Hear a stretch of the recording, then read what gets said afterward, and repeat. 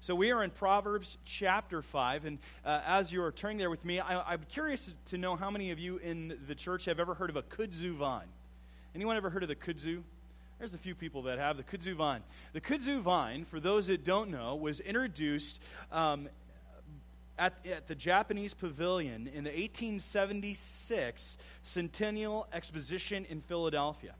It was brought to the United States. It had been in Japan, and it was planted. It's now common along roadsides and other areas throughout most of the southeastern United States. And it's been spreading so fast that it's been spreading at 150,000 acres annually. Now think about that. That's how fast this thing is growing. And it's literally swallowing the southeastern United States. It's become a huge issue in the South. And if you drive down there, you're ever driving down to Disney World, you'll see these trees that are literally engulfed by these kudzu vines. And it's amazing. The government's had to take notice. They're literally spending millions of dollars trying to get rid of it. And on warm days, it can grow an entire foot. And normally it grows at the rate of 60 feet per year. I mean, that's incredible. It hasn't swallowed up Japan because the island of Japan is very small, so they can successfully keep it trimmed. But in the southern U.S., where it has some space, it can kill and swallow up everything. Now, why do I tell that story to you, and what does that have to do with our subject today? The story and the picture of the kudzu is a picture of what's going on in our world today with sexuality, and that it is out of control. It's something that started off good, and when it's in the right context and kept in the right spheres and parameters, it's fantastic. It's wonderful. But when it goes outside of it, it literally swallows life. And our culture is obsessed with it all over the place. I mean, we see it, we're assaulted everywhere. And I know that there are many in here that have been assaulted and struggled and are the victims of, and understand exactly how painful it can be. And there, you can speak from firsthand experience. And we can hold on and try to continue to fight or give into it and just let it go and literally destroy our lives. Or we can fight it and try to trim it back. And that means trimming it back to where God's Word has laid it out, how God has ordained sexuality to be. And today we're going to look within the Scriptures and see in very forthright language God presenting a case for biblical sexuality.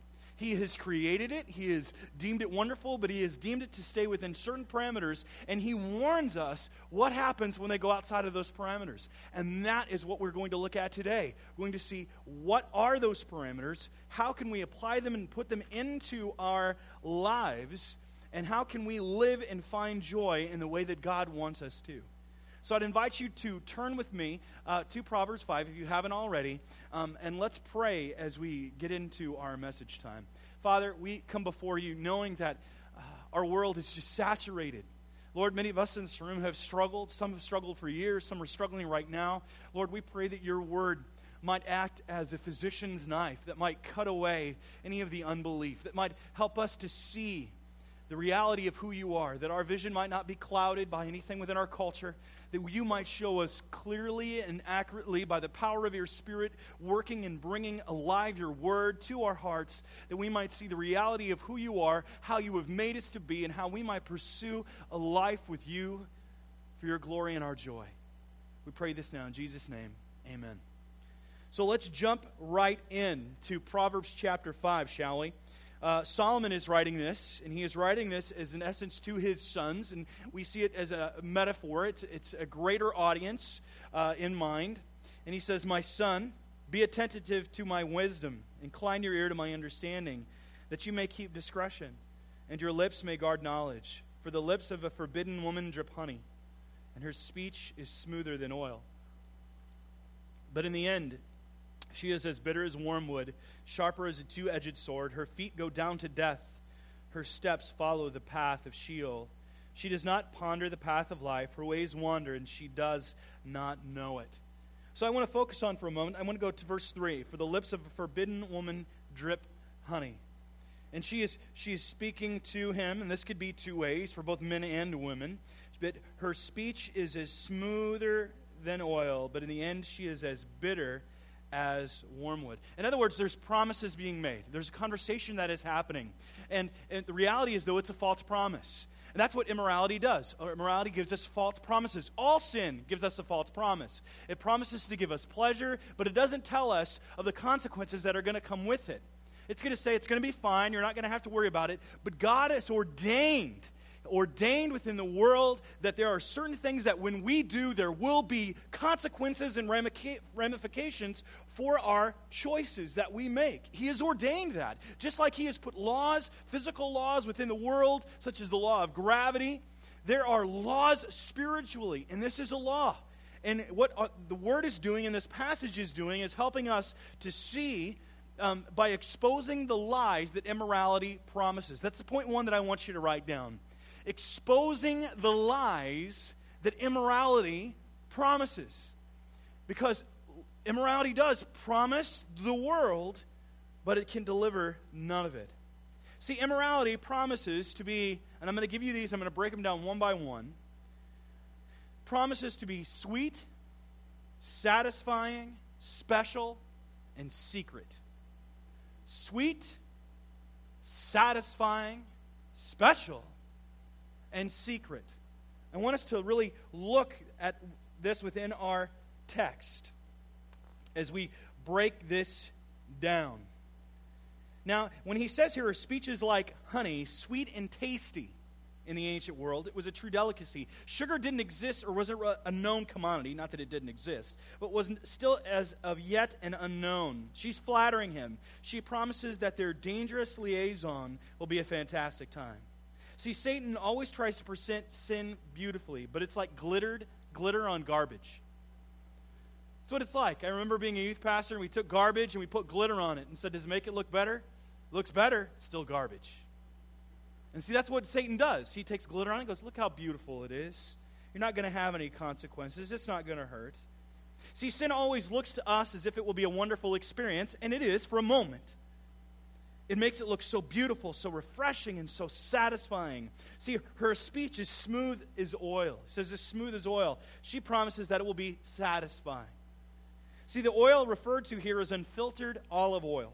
And this kind of oil was produced by a mortar and a pestle breaking it down, or by grinding olives in a stone press. And it was used for ceremonial purposes, religious observations, for the anointing of priests and kings, or to anoint the body after a bath, or in cooking, lamps, and as medicine both internally and externally. It symbolized gladness and prosperity, and its absence indicated sorrow or humiliation. Now, he's saying that it's going to be smooth, it's going to be satisfying. Now, it's interesting here that this is a double entendre, actually. Most scholars believe that this isn't just referring to a conversation. This was referring to, how do I put this delicately? This is referring to their actual liaison using metaphorical language to indicate it. That's probably about as PC as I can be. Her mouth is dripping as honey. There's all of this thing that's really going on here. And it's promising to him to be sweet and satisfying and special. She's saying it's going to be special. Now I want you to skip over to Proverbs chapter 7. Proverbs 5, 6, and then sections of 7 kind of cover this entire subject. So I'm going to be jumping back and forth within these. But Proverbs chapter 7 says this, 7 verse 11, she is loud, talking about the adulteress. She is loud and wayward, her feet do not stay at home, and now in the street, now in the market, and at every corner she lies in wait. She seizes him and kisses him, and with bold face she says to him, I had to offer sacrifices, and today I have paid my vows. She's making it sound religious, by the way, that she's observant. It's a good thing. So now I have come out to meet you, to seek you eagerly, and I've found you. I have spread my couch with coverings, covered linens from Egyptian linen. I have perfumed my bed with myrrh, aloes, and cinnamon. Come, let us take our fill of love till morning. Let us delight ourselves with love. Now, her husband's not there. We read right before that he'd gone on a trip. He won't be back till the new moon, and he'd taken a full bag of money with him. So she shows up knowing that he's gone, and she says, I've come out to meet you. It's just you and me. It's a special thing. No one else. Look what all I've done for you. Look how great it is.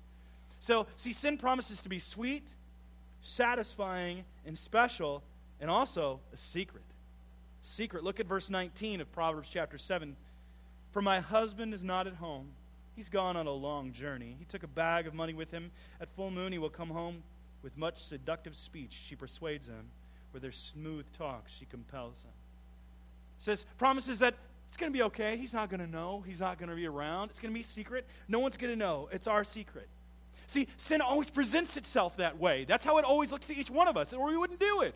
If we would see sin in all of its horror and stop and think about what it is, we would run away. It's just like the devil. The devil doesn't appear with a goatee, horns, a pitchfork, and goat legs and go, bah! He doesn't do that. He looks suave. He looks good. He's going to look like someone you could trust. Because he's a master deceiver. He even masquerades as an angel of light. He can look holy. He can look religious. He can look put together.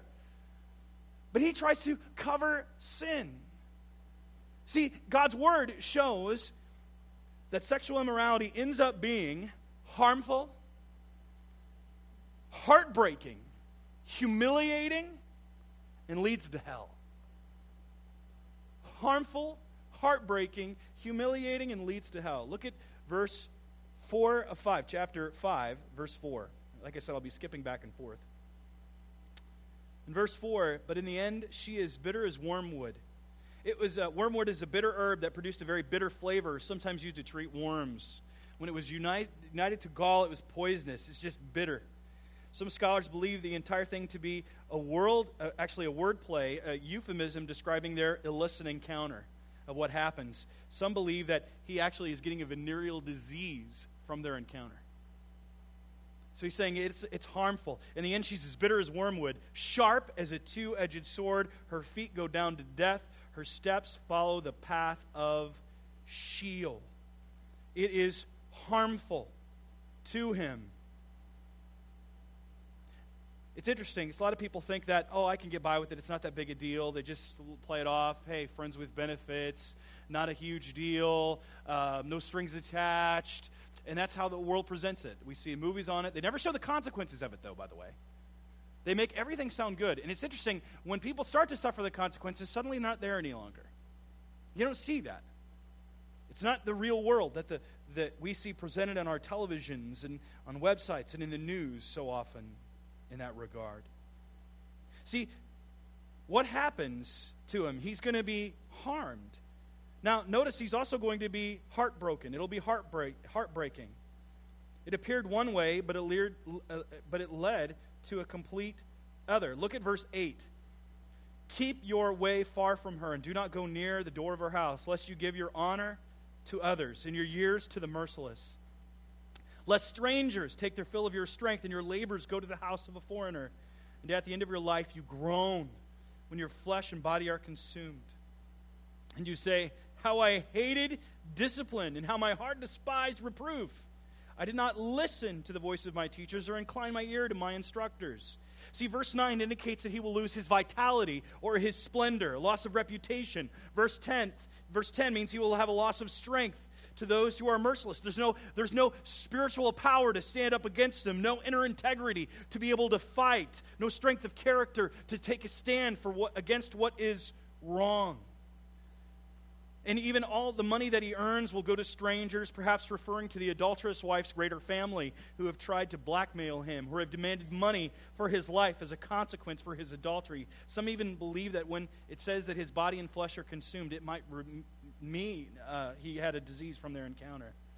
You know, it's interesting how this plays out. We see this history. We see it in politics all the time. We see it in our news. Probably one of the stories that you've not heard about is actually one of our founding fathers, Alexander Hamilton. He was the first Secretary of the Treasury. Some considered him to be a genius.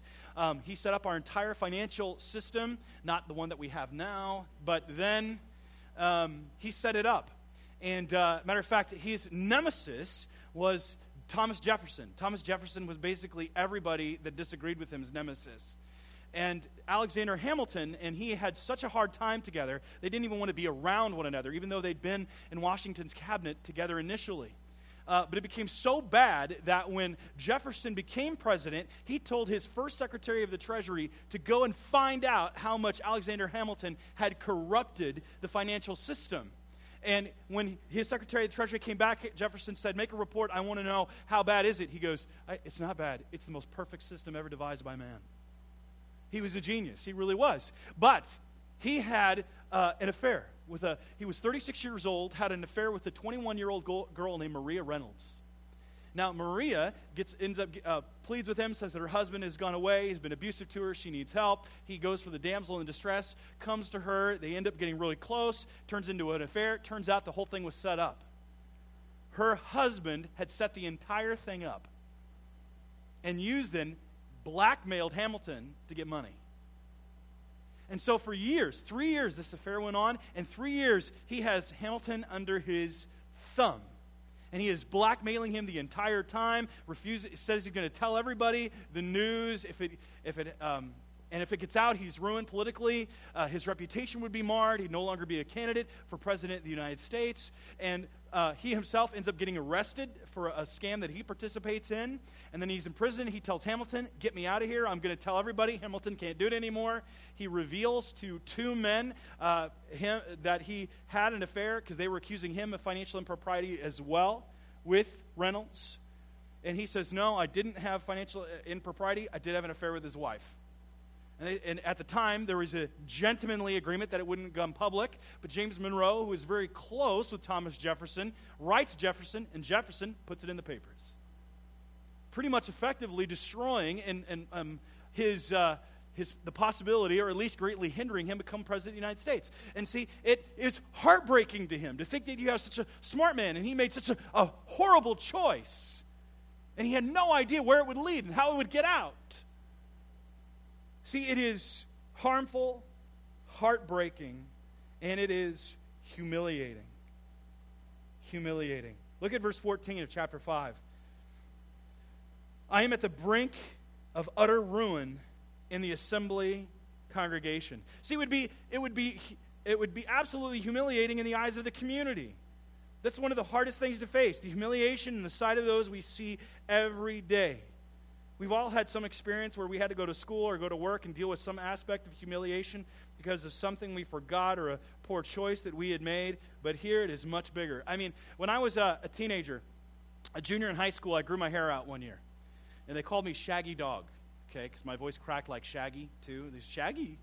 So I had this long hair, and then I had a basketball game one night, and I went to, I decided to just cut my hair. So I go to the barber, 83-year-old man. I walk in the door, and he's sleeping in the chair, and there's no one else there. Not a good sign. Not a good sign. But my dad took me to him when I was a kid. I thought, he's quick. I can walk in, and I had to go get ready to get on the bus to go to a basketball game right after I got my hair cut. So I get in my hair cut, sit in the chair, and I fall asleep. And I wake up, and there's a pile of hair in my hand. And I'm like, oh. And I look in the mirror, and it seems fine. I'm like, oh, good, pay him. And get in the car. I get in the car, and I look in my rearview mirror. My rearview mirror is looking down on my head, and he'd shaved me bald right at the top, and I couldn't fix it. So I go to this basketball game, and the whole crowd laughing at me. I can see the people laughing at me the whole game. And it's humiliating. I'm like walking on the court. I look like one of those monks, you know. People were laughing at me. And then the next day I had a singing and dancing competition I was involved in. Bus left at 7 a.m., so I didn't have time. I had my mom's friend come over, and she tried to fix my hair. And I got on the bus. We went to St. Louis, where we had this performance at the Adams Mark Hotel. It's from 300-some people. My conductor goes, hey, you want to see something funny? And he brings me out front. He goes, Travis, come here for a minute. I said, come out. He goes, show him your head. It went like this. The whole crowd just interrupted, and it's humiliating. Now, fortunately, I can handle it. It's not that big a deal to me. But, I mean, it can be humiliating when you have something like that happen. Have you ever had something that humiliating you didn't want everybody else to know? Something happened at school? Something happened in your workplace? Now, this is infinitely bigger. And this is not funny humiliating. This is shameful humiliating. I mean, it is humiliating. He is in utter ruin in the assembled congregation. And they're all laughing at him. And he can't get away, especially in the ancient world. There's no just a place to retreat, get away from. You see these people day in and day out. They're there when you get food. You get water from the well. You can't, go to a different store. I mean, that's why we kind of see with the woman caught in the, not caught in the act of adultery, the Samaritan woman at the well, she's coming at an off hour so no one would see her. So no one would see her because she didn't want to deal with the humiliation that she was suffering in the greater community. It is humiliating, and it also leads to hell. It's interesting. Look at verse 5. Her feet go down to death. Her steps follow the path of Sheol. Now, the word Sheol is a nondescript abode of the dead. But according to the New Testament, we can see that such behavior leads to hell. Turn with me to 1 Corinthians chapter 6 for a moment. Page 955. 955, you have a Pew Bible. And this is something that gets overlooked when we see people in the world today. They're saying, hey, we're all sinners. It's true. We are. I'm not going to deny that. But there is a difference between living in a state of sin and struggling with sin. Living in a state of sin means you're okay with it. You're not fighting it. Struggling with it means you're fighting it day in and day out. And you should be becoming more and more holy and growing. But here we see this, 1 Corinthians 6, 9 through 10. Or do you not know that the unrighteous will not inherit the kingdom of God? Do not be deceived, neither the sexually immoral, nor idolaters, nor adulterers, nor men who practice homosexuality, nor thieves, nor the greedy, nor drunkards, nor revilers, nor swindlers will inherit the kingdom of God. See, many of us think that we can continue on and play with it, and it's not that big of a deal. It's a huge deal. God knows the heart. Doesn't matter what we say. Doesn't matter what PhDs on television say. It doesn't matter what anyone else says. The whole world can celebrate it, and that doesn't change God. God will be proven true, though every man will be proven a liar. And you can have and surround yourself with people that agree with you and are really involved in it and not going to care world on it, but God cares. Matter of fact, God cares so much that He sent His Son. He loved you so much that He didn't want to see you stay in your sin, that He provided a substitute, one who would die in your place. He saw how far off we were. And He had mercy on us and gave His Son as that love gift to us to pay the price for our sin, that we wouldn't have to pay the wrath of God or suffer the wrath of God or pay the penalty because we couldn't pay it. We didn't have the money. We didn't have the capital. We couldn't raise it. We couldn't get it from anybody else. He offered His Son to pay that price, to set us free. And that's we are going to struggle with it. But we know that that power of sin has been broken on our lives. And as we grow in grace, we learn to put to death the misdeeds of the sinful nature. You know what the most painful thing about this whole thing is? Look at verse 11. And at the end of your life, you groan. End of your life, you groan. You know, one thing that I see in almost everyone's life, or actually, let me take that back. The most tragic thing to see in someone's life when they get near their death is regret. I've seen so many people going, why? Why? It's suddenly the time's up. There's no other opportunity. There's never going to be another day. There's never going to be another season. No chance to do that again. It's up. Time's up. Game over. And that they stop and they go, I could have. No, there's no more. No second chances. Our day is up. Our clock, our numbers are called. Regret is the most horrible thing because it never leaves. People think, I'll deal with it later. You know, shame doesn't have a shelf life. It doesn't. And like I've said, I've seen people and I've counseled people in their 70s that are still struggling with stuff they did in their 20s.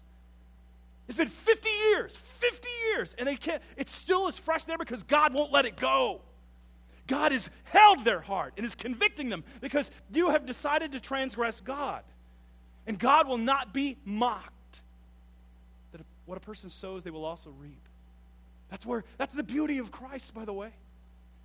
That He came to set us free, to wake us up, to allow us a chance at a clean slate, a U-turn, to give us hope that we don't have to continue in sin, that we don't have to live with regret, that He bore our shame on Calvary's tree, that He took our sins upon Himself to set us free. We must not live with regret. Now, all of this is to say it is better to avoid sexual immorality.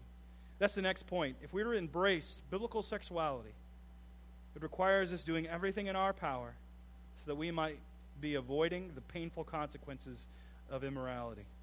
Notice verse 8. Keep your way far from her. The word keep here is in the imperative. It's a command. We are commanded to stay away from her, far away, not even going near the door of her house. Now you could say her or him. In Proverbs, the wisdom is often, a woman is used as a personification of wisdom. She's used at the beginning of the Proverbs, at the end of Proverbs, and shows kind of the ideal woman. But it's seen wisdom is personified as a woman, as is folly in the first chapters of Proverbs. So we have to understand the language that's going on here. So it's, in essence, both for men and women. Avoiding the painful consequences of immorality. Now, I'm going to give you some quick steps to walk through how we can do this. First of all, how do we avoid it? It requires recognizing our sinful inclinations. Recognizing our sinful inclinations. Every one of us, again, we're born sexual beings. That's great, fantastic. But they have to occur within the parameters God designed, and that is a covenant relationship between a husband and wife exclusively in the bond of marriage. Period. End of story. I mean, that's how Scripture defines it. I'm not here to argue with culture. Culture can say whatever it wants, but God's word is going to be proven true. It's going to be proven true. Time and time again. But we have a sinful inclination. We want to fight against that. And we have to understand that we are to fight it and channel it. Turn with me, if you have a Bible, to James chapter 1, verse 12 through 15. That's page 1011. 1011. I'm going to be skipping through these rather quickly. Time is short today. Excuse me. James chapter 1, verse 12 through 15 says this: Blessed is the man who remains steadfast under trial, for when he has stood the test, he will receive the crown of life, which God has promised to those who love him. Let no one say when he is tempted, I'm being tempted by God. People say, well, God, if you don't want me to be in this situation, why'd you allow me to do it? Well, God gives you free will, moron. I don't know how else to put it. It's the stupidest excuse I hear. People are like, well, God, why'd you let me do this? Why do you care right now? You want to do what you want to do. I mean, I like how C.S. Lewis said it. There's two people within the world. There are those that God says, or that say to God, your will be done, and there are those that God says to them, your will be done. I'm going to let you choose. Are you going to choose me? I'm allowing you to make a choice. Are you going to choose to follow or not? And if you don't, then this is the consequences of it. It's like with my kids. I can say, don't do that. And then they do it. I mean, am I the one to blame? No. They're going to suffer the consequences of it. I say to my son, don't touch it. It's hot. He touches it. What happens? He gets burned. Does he blame me? How did you let me touch it? I told you. You're a sinner. That's what I tell them. Sin is serious. It is interesting, though, to the people that are doing the adultery, it's no big deal. Look at Proverbs chapter 30, verse 20. Page 551. 551. I encountered this yesterday when I was having my quiet time, and I was struck by it. I'd never really thought of it until I sat and read some commentary on it. It says this: This is the way of an adulteress. She eats and wipes her mouth and says, I've done no wrong. And it's interesting. The way that I was reading this, it's basically saying she just ate a meal. She committed adultery. It's like, not a big deal. It's just like eating food. Just like having a meal. No big deal. Why are you making a big deal out of this? It's just sex. No, it's not. God's made it to be so much more. That it is to be an example of God's union with us. God's love for his church. It's one of the greatest gifts that he's given unto us. He's laid it out. Here's another thing that we can do. We have to make sure that we are reining in our unbridled imagination. Recognizing our sinful inclinations, reining in our unbridled imagination. Proverbs chapter 6, you can turn there if you want to, 6:25 through 26. Do not desire her beauty in your heart, and do not let her capture you with her eyelashes. For the price of a prostitute is only a loaf of bread, but a married woman hunts down a precious life. See, what it says there is, do not desire her beauty in your heart, and do not let her capture you with her eyelashes. Don't fantasize about it. Don't fantasize about it. He's saying that we have to guard our thoughts. Don't think about our beauty and be intoxicated with what could be. This is referring to pornography as well. We're not to let it capture our hearts. For one, it's a lie. Pornography is a lie. It gives us the illusion that we're in control and that this person wants us and is ready to do whatever we want, but it's a complete lie. It's destroying lives. Matter of fact, even secular individuals are picking up how horrific this is. And people are now going to, you're seeing, especially in the UK, people are standing up, not even Christian, are saying this is destroying marriages, family, and our children, one by one. It's destroying lives. It's destroying people in the church. It's all over the place. It is out of control. He's saying that we must be reigning in our imagination. And it's interesting, it may not seem like it costs much monetarily to have this liaison equivalent to a loaf of bread, but the real cost is that it's going to destroy your life. That's the back end. It's backloaded. See, we have to rein in our minds, both men and women. The imagination looks different to both men and women. Men have a tendency to be more visual, so they can see it and imagine it. That's not always across the board, but more often than not. Women have a tendency to be more story-centered, the romance of it. That's why romantic novels are so popular with women. You don't see men reading romantic novels very often. I don't see that. I don't know if you do, but I don't think so. It captures both of their imaginations. Both genders have to rein that in. Married, barely married, married and alone, etc. He can't dwell on her beauty, or a woman cannot on the strength, or neither can fantasize, because as soon as we do that, the mind want to go to the action. It doesn't stay there. It always will have to continue on. Now, next, we have to make sure that we are refraining from compromising situations. So reining in our unbridled imagination, refraining from compromising situation. Now, C.S. Lewis put it this way in talking about sexual immorality. He wrote this letter to a friend. He says, "We must learn by experience to avoid either trains of thought or social situations which for us, not necessarily for everyone, lead to temptations. Like motoring," he was British, "don't wait till the last moment before you put on the brakes." Common sense, right? I mean, have you ever had someone on the expressway right on your butt? And you're like, "Get off of me." And you want to brake just to get them away, right? And then, or are you one of those people that are late breakers? Are you a late breaker? That everybody in the car goes, "Ah!" and stops.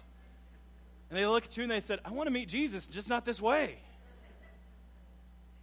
I mean, he's saying there that in situations, you got to put on the brakes gently, quietly, while the danger is still a good way off. It's interesting that this woman, especially in Proverbs 7, and this young man, keep putting themselves willingly into these harmful and compromising situations. As a matter of fact, Proverbs 7 starts off with him milling around outside of her house. He's hanging around. He keeps putting himself in that situation. Don't do it. Don't do it. I've seen too many people that get into, whether it's work affairs. I mean, I have a friend of mine, I'm not going to tell you his profession, but he was at his work, and one of the women that worked there, she blatantly walked in, she goes, "I will be your mistress." She offered that to him. And he goes, "She was beautiful." And I said, "What'd you do?" He's like, I told her no. I'm like, "Well, good." But she kept after him, and finally he had to quit. Because he couldn't be in the environment any longer. He treasured his marriage more, and he gave up a ton of money and went into some fierce financial difficulty for a long time. But he wanted to save his marriage. He wanted to honor God first. That's tough. I mean, this means for anybody, refraining from compromising situations. That's what I love about the story of Joseph, man. Joseph's a great dude.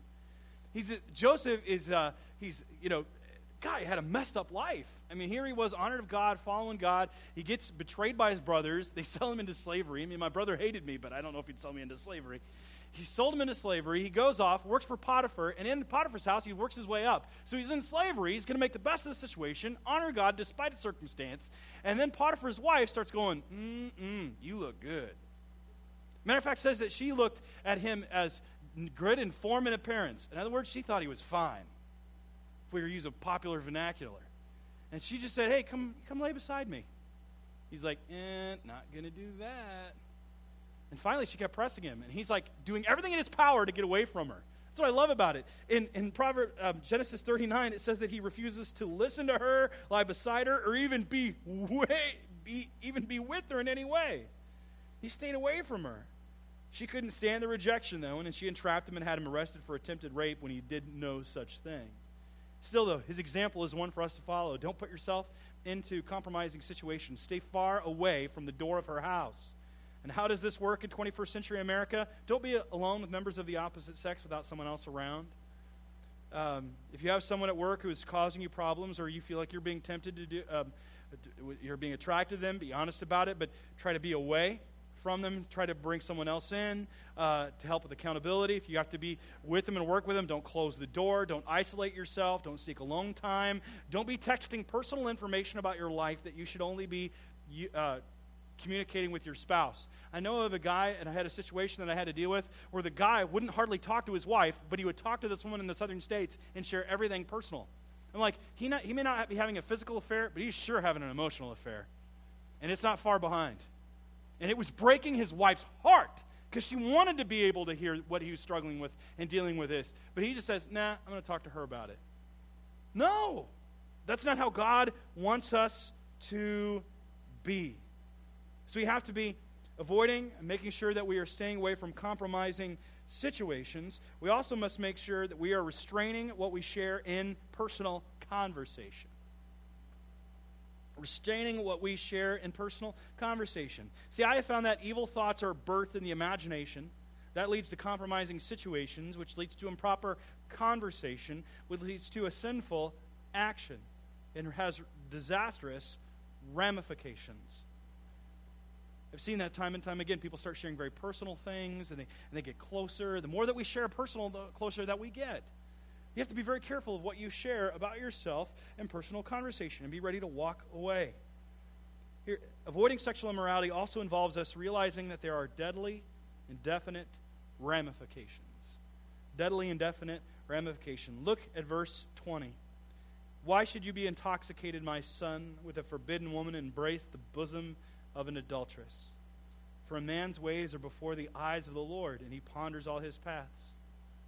The iniquities of the wicked ensnare him, and he is held fast in the cords of his sin. He dies for lack of discipline, and because of his great folly he's led astray. What happens? He dies for lack of discipline. And because of a great folly he's led astray. Or look at Proverbs 7, verse 22. Flip over there. It says what happens after he gives in to this dangerous liaison in verse 22. And all at once he follows her, as an ox goes to the slaughter, or as a stag is caught fast till an arrow pierces its liver. As a bird rushes into a snare, he does not know that it will cost him his life. Think that's extreme? Well, what happens when the husband finds out? Look at Proverbs 6, verse 30 through 35. People do not despise a thief if he steals to satisfy his appetite. Proverbs 6, 30, verse 31 now. But if he is caught, he will pay sevenfold. He will give all the goods of his house. He who commits adultery lacks sense. He who does it destroys himself. He will get wounds and dishonor, and his disgrace will not be wiped away. For jealousy makes a man furious, and he will not spare when he takes revenge. He will accept no compensation. He will refuse, though you multiply with gifts. Or I like how it's described in other Proverbs. Can a man scoop burning coals on his lap and not get burned? There are certain and huge ramifications. It could mean death. It could mean God take you out.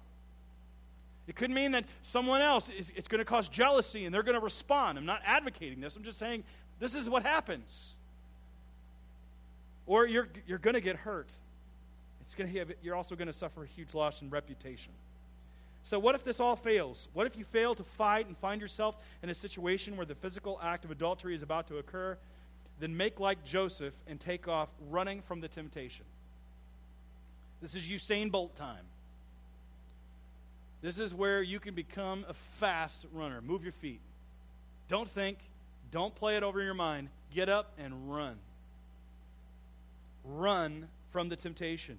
1 Corinthians 6:18 on page 955 says this. I'm not going to have you turn there. You can if you wish. Flee from sexual immorality. Every other sin a person commits is outside the body, but the sexually immoral person sins against his own body. May I just be very honest? For those that are doing that right now, you're hurting yourself. And you're also putting others around you at risk. I'm not saying this as a judgment. I'm saying this as a person, as a pastor that has seen too many lives ruined. Please don't. Stop before it's too late. God has given his son for you to set you free, not so you continue in it. He loves you so much. Don't spurn his rejection. Don't stay in it any longer.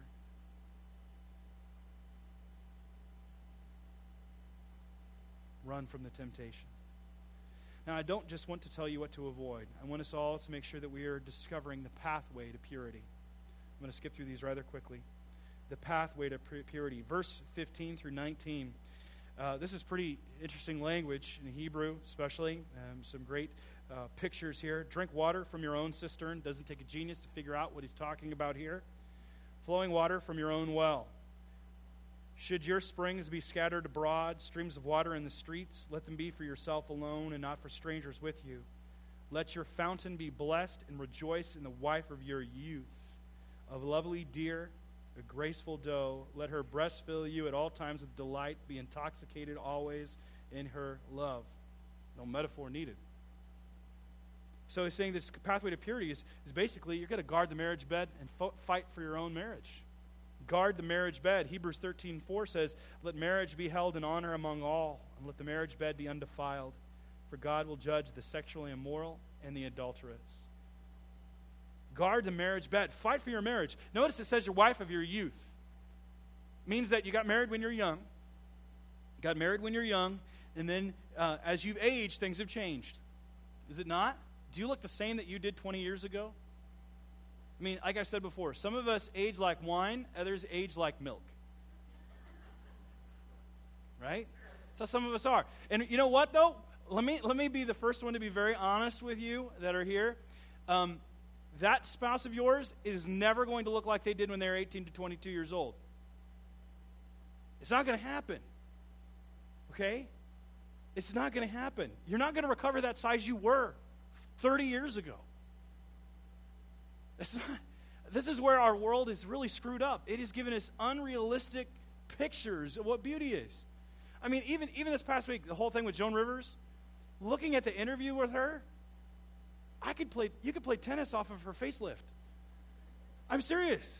I don't know how else to say that. I'm like, it's not real. And you look at it, I mean, she even said her face. She's like, I can't feel my face. I can't feel my face. We have this unrealistic picture and understanding of beauty. And we say that it has to be a certain way, and we're always trying to hit that ideal. And you know what? We don't see that biblically. That we're to see beyond that. Charm is deceptive, and beauty is fleeting. But a woman who fears the Lord is to be praised. Now, I'm not saying let yourself go. I'm saying you got to do your best to keep yourself up. But both people have to come together and say, hey, this is who we are. Let's look at it the way God sees it. We're to cultivate it. We're to fight it. And we're to be guarding the marriage bed. Next thing we're to make sure that we are doing is obeying God's commands. Now, this might seem like a given, but the Bible says to the wives that you're to respect your husbands. Husbands, you're to love your wife and live with her in an understanding way. These are commands. We're to cultivate and treasure the most sacred love relationship we have on this earth. So we're to be guarding the marriage bed, observing God's commands, and dying to ourselves daily. Now, it could be saying delighting in our spouse. We could put that in there too. But dying to ourselves daily, meaning we have to put aside our own sinful desires and willing to take up our cross, to die to ourselves and give ourselves in a sacrificial love relationship to that person that God has for us. Now, I don't know if you noticed this, but take the first letters of each of those words. And what is at the center of the entire thing that has to be in our marriage relationship? God. It requires God to be at the center of our relationship. And that's the plea to purity comes from God himself. He has made us to be sexual beings, and it is wonderful. I love being married. I can't tell how many times I've said that to my wife. And she's just like, oh, please stop. I'm like, I love being married. I would not change it for anything in the world. I love being married. Can anyone else testify to that? Yeah? There's some people who are like, no. No.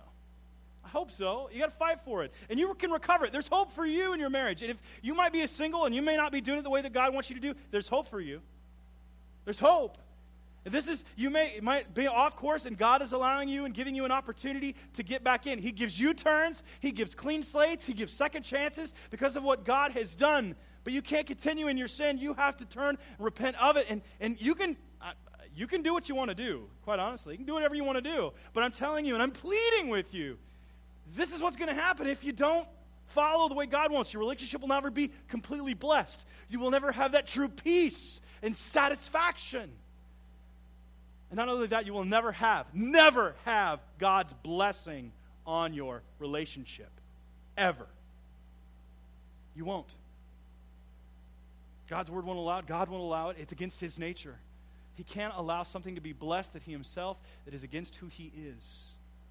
It's a violation of his character. But yet, that's why he gives his son to us. To give us that second chance, that he died to set us free. And when the son sets you free, you are free indeed. God will cleanse you. If you have messed this up, you have blown it, then and maybe you are guilty of an affair right now and your spouse doesn't know, you need to tell him. You need to tell him, plain up. You need to straight up tell him. And you need to be ready to suffer the consequences of it. But you might need help, you might need counsel. And there's restoration. It's going to take time. But you'll have a clean conscience in the sight of God. And that's what's most important, is it not? Because you'll be right with God. And it might take time. And the whole thing could end. But you got to be right with God first.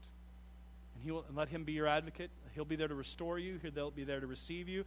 He'll be there to walk with you through those choices. And you may not have had an affair. Maybe you've done it wrong. Maybe you've completely lived your life in rebellion and you're suffering the consequences of it now. Then understand that God is a God of grace. God is a God of forgiveness. And there might be some people who did it right, but there's a lot in here that have done it wrong.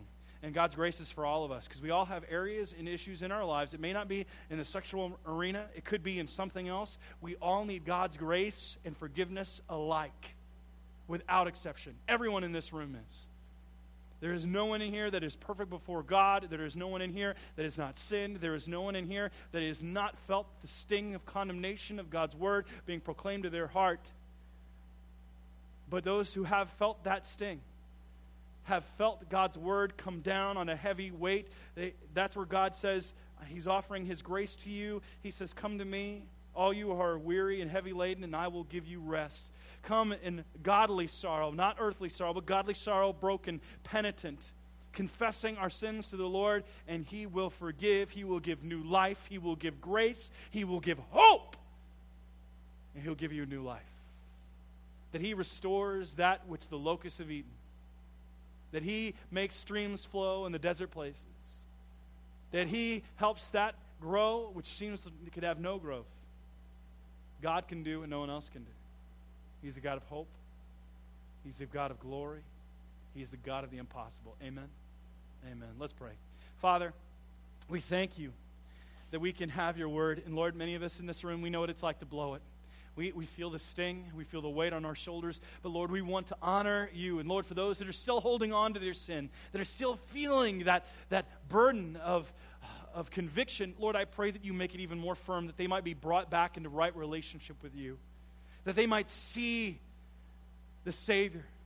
That they may not write off the words that have been spoken today, but Lord, I pray that you might tattoo it to their heart, that they might see and understand the truth of you, who you are, and experience the joy and the peace that comes when we come in confession and brokenness. As the psalmist said, sorrow may endure for the night, but joy comes in the morning. And Lord, we know your faithfulness is great, that all who come to you in brokenness and in faith, that you will in no way cast out, that you will receive, that you will seal, that you will make them into new creatures, a new creation, that you will restore them and grow them and turn them into beacons of light and testimonies, poems of your greatness and your mercy. So Lord, we give ourselves to you, asking you to do what we cannot do. Bring life. We pray this in Jesus' name. Amen.